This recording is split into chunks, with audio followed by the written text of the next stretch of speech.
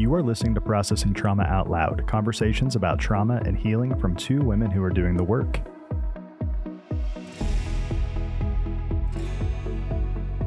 Hey everyone, this is Candace and Cher with Processing Trauma Out Loud, back for another episode on why Cher and I think story work, as Cher just affectionately said last week, the bomb.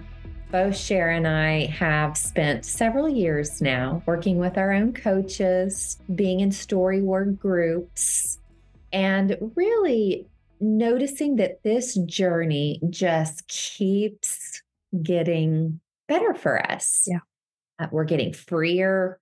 Cher talked about curses last week that we are seeing broken off of us and the vows that we've released. And it's been a journey, Cher. And we also named last week, and I just want to mention this quickly, story work is not the only healing modality that we use, but it is the foundational one for what we do with our clients.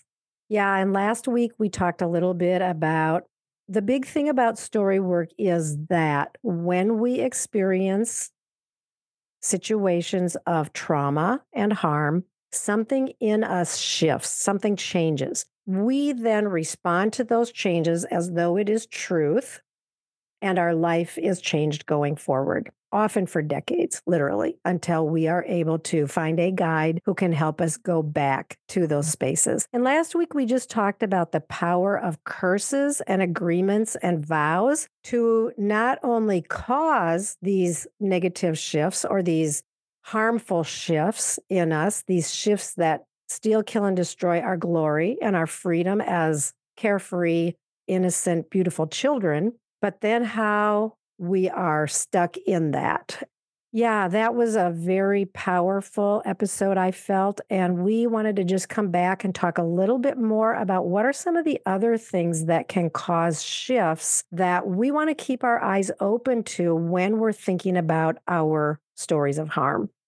I know last week we talked about that shift for me when I was a little girl and how that impacted really decades of my life. I do want to say, for many, many of those adult years, it looked like I was doing just fine. I'm a worker bee. I knew how to do things, but I'm curious, Cher, if you can name anything about where you noticed a shift for you in realizing the developmental trauma that you grew up with. I'll name something that I've been coming to terms with very recently, and that is one of the things that we want to look at when we look at our stories of harm is what are themes? What are types of situations that come up over and over? For me, one of the themes that comes up when I go back and I think about my stories of harm that stand out to me is the theme of violence. And I experienced a lot of violence in a variety of ways. And I'm even redefining, even ignoring. Severe emotional neglect is violent to a young child, literally violent. But then the ways that we are maybe physically assaulted or verbally assaulted or sexually assaulted. This is violence, and it has taken me a long time to come to a place where I am saying, I have themes of violence in my stories that I've never really looked at in quite the same way that I am looking at now. And I think for me, violence caused profound shifts in the ways that I experienced life, particularly the fact that I think I just did not feel safe ever. I think I was always hypervigilant, afraid of rocking the boat, afraid of, looking over my shoulder like what's coming and being flinching and guarding and always trying to be prepared for the fact that I knew I was in a place where I could not stop it. And how could I endure it? I know your stories. Yeah. And I know that little girl who suffered at the hands of violence in multiple ways, but definitely physically. I just want to say that the shifts for that little girl. And I don't know maybe how old you were when they very first began. I'm thinking it probably pre-verbal. I have a question. How did that affect her worth? How did that affect her sense of self-worth? I remember when I shared, probably, I think it was the first story that I ever shared in story group. I had been punished severely for doing something wrong. And I remember the question being asked, what do you think you did wrong? And I said, well, I'm not really sure what it was, but it was really bad. And I think that I went through my life feeling that I always did things wrong, that there Mhm. was this standard that somehow I had to figure out. I became extremely analytical about reading the room, about always being ready and hyper vigilant and watching for the very minute gestures in the powerful people in the room and making sure that I was ready for what was going to come because I would eventually do something wrong and the outcome would be severe. I'm feeling elevated right now. Like it feels like on my chest, it just feels, I feel stress because what did it mean if you perceived that you did something wrong? Well, that I was bad, that I was all the names that I was called stupid, a dumb shit, all the names, like, I was that because, I mean, I literally couldn't figure out how to bring the right kind of hammer that was asked for or whatever the demand was to go do something and get this right now, but without guidance of what it was that was even being asked for, and inevitably, I would bring the wrong thing. And so then the lashing, the name calling, the violence that would result. So, yeah, I think I felt that I was stupid, that no matter how hard I tried, I would screw it up. Is that where the vows connected to this striving to make sure that you never do anything wrong? That I don't do anything wrong, and also that everybody in the room is being taken care of. I think this is the responsibility that I carried even more, was that I As had to, a child. as a child, I had to be so watchful that everybody was okay. And the minute that I caught the nuance of somebody being dysregulated, I had to be on top of it so that the explosion would not come. Yeah. I'm just seeing her in a living room right now, and trying to manage and keep not only herself safe, but everyone. Here's what I want to say. I see that little girl and I'm just wondering, I think we have listeners who are really relating to you right now. Yeah.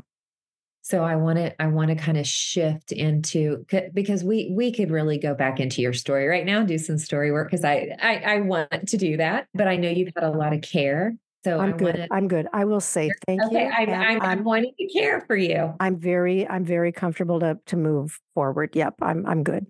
Okay. And I want to kind of talk about that shift for Yeah. you. We're really kind of this is a part two from last week of the curses and the vows that come from shifts that happened in trauma. hmm Yeah, and for the way that then when we experience that kind of shift, it sets us up for other shifts like and I will just I want to name a couple of other things, and we've talked about some of these things in the past, how triangulation, how when one of our parents establishes a relationship with us that is closer to them or more connected or more loving or serving, that we are closer to that parent than they are to their spouse or even to other adults. They draw us into a triangle where that other adult is further away emotionally from them than we are. Triangulation is very hard and it is a very subtle, it can be very subtle because we are ushered into these places of honor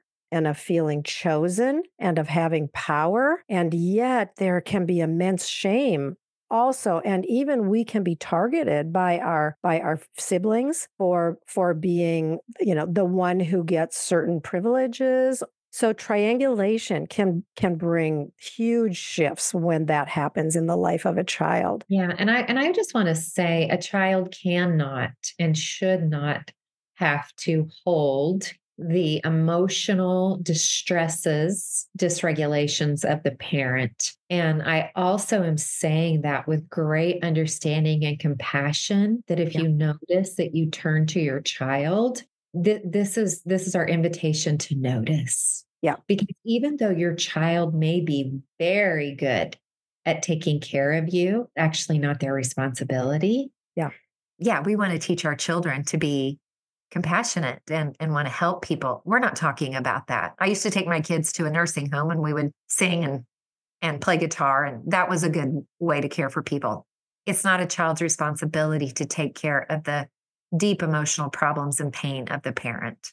Right. And so often only to have the child to have their own needs be neglected because they are put in the role of caring for and being the one that the parent turns to rather than the child being able to turn toward the parent. I want to name another thing that I think is very powerful in causing shifts, a couple of them. When we dissociate, and that often happens in trauma when the child is experiencing things that consciously are too heavy to bear. And so the child leaves their body to some extent. They're there. They may look very present, but they have gone into hypoarousal. Their body has shut down.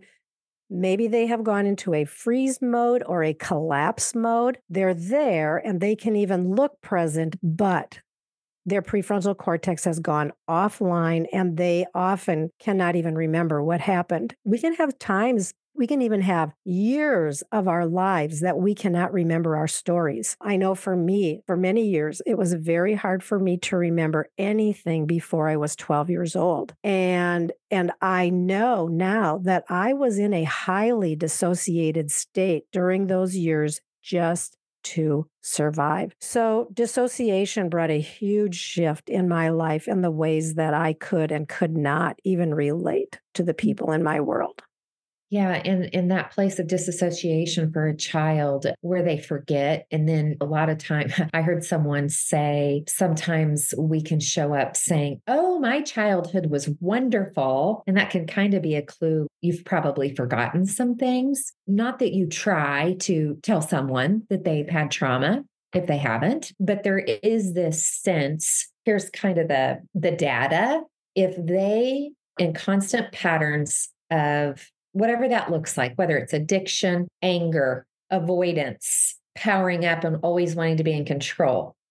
Let's just slow down a little bit and say, yes, I feel like I had a wonderful childhood. And why are these life patterns? But it's just a simple question. No judgment, no shame, but we want to bring some congruence to the journey here.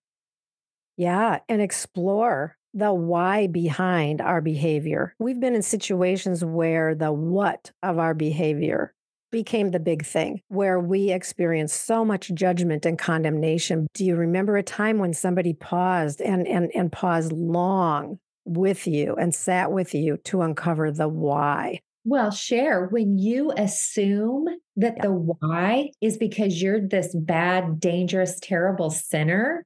Yeah.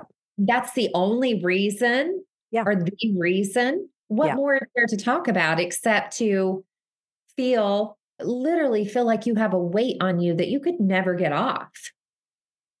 And I know I got fired up. We only have 2 more minutes here. But I'm fired up too. And because I want to make this comment about I want to make a comment and then we're going to have to close about rebellious teenagers.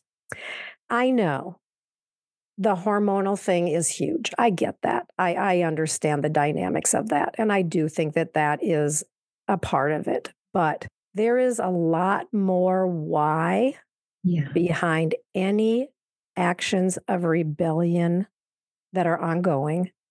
And if we can pause and if we can turn toward our teenagers who are struggling and move toward them with care and openness, they might not be ready right now, but there are stories. Yeah. And I want to say, I know of a few teenagers doing story work. Yeah. I know they're only teens. Oh my God, I would have loved to have had a story work coach, but it's not too soon. Yeah, I know. It's not. And this is so worthy, Candace. I think we're setting the stage again for why is story work important. And we've been focused on when we experience trauma and harm, something shifts in us and it changes the direction of our lives. And we're just naming a few of the things that can cause those shifts. And it's important and it's so good, Candace. And just thanks for being willing to go to these hard places in your life and with me and with so many others. Thank you, Cher, for doing the same. Love you, friend. Love you too.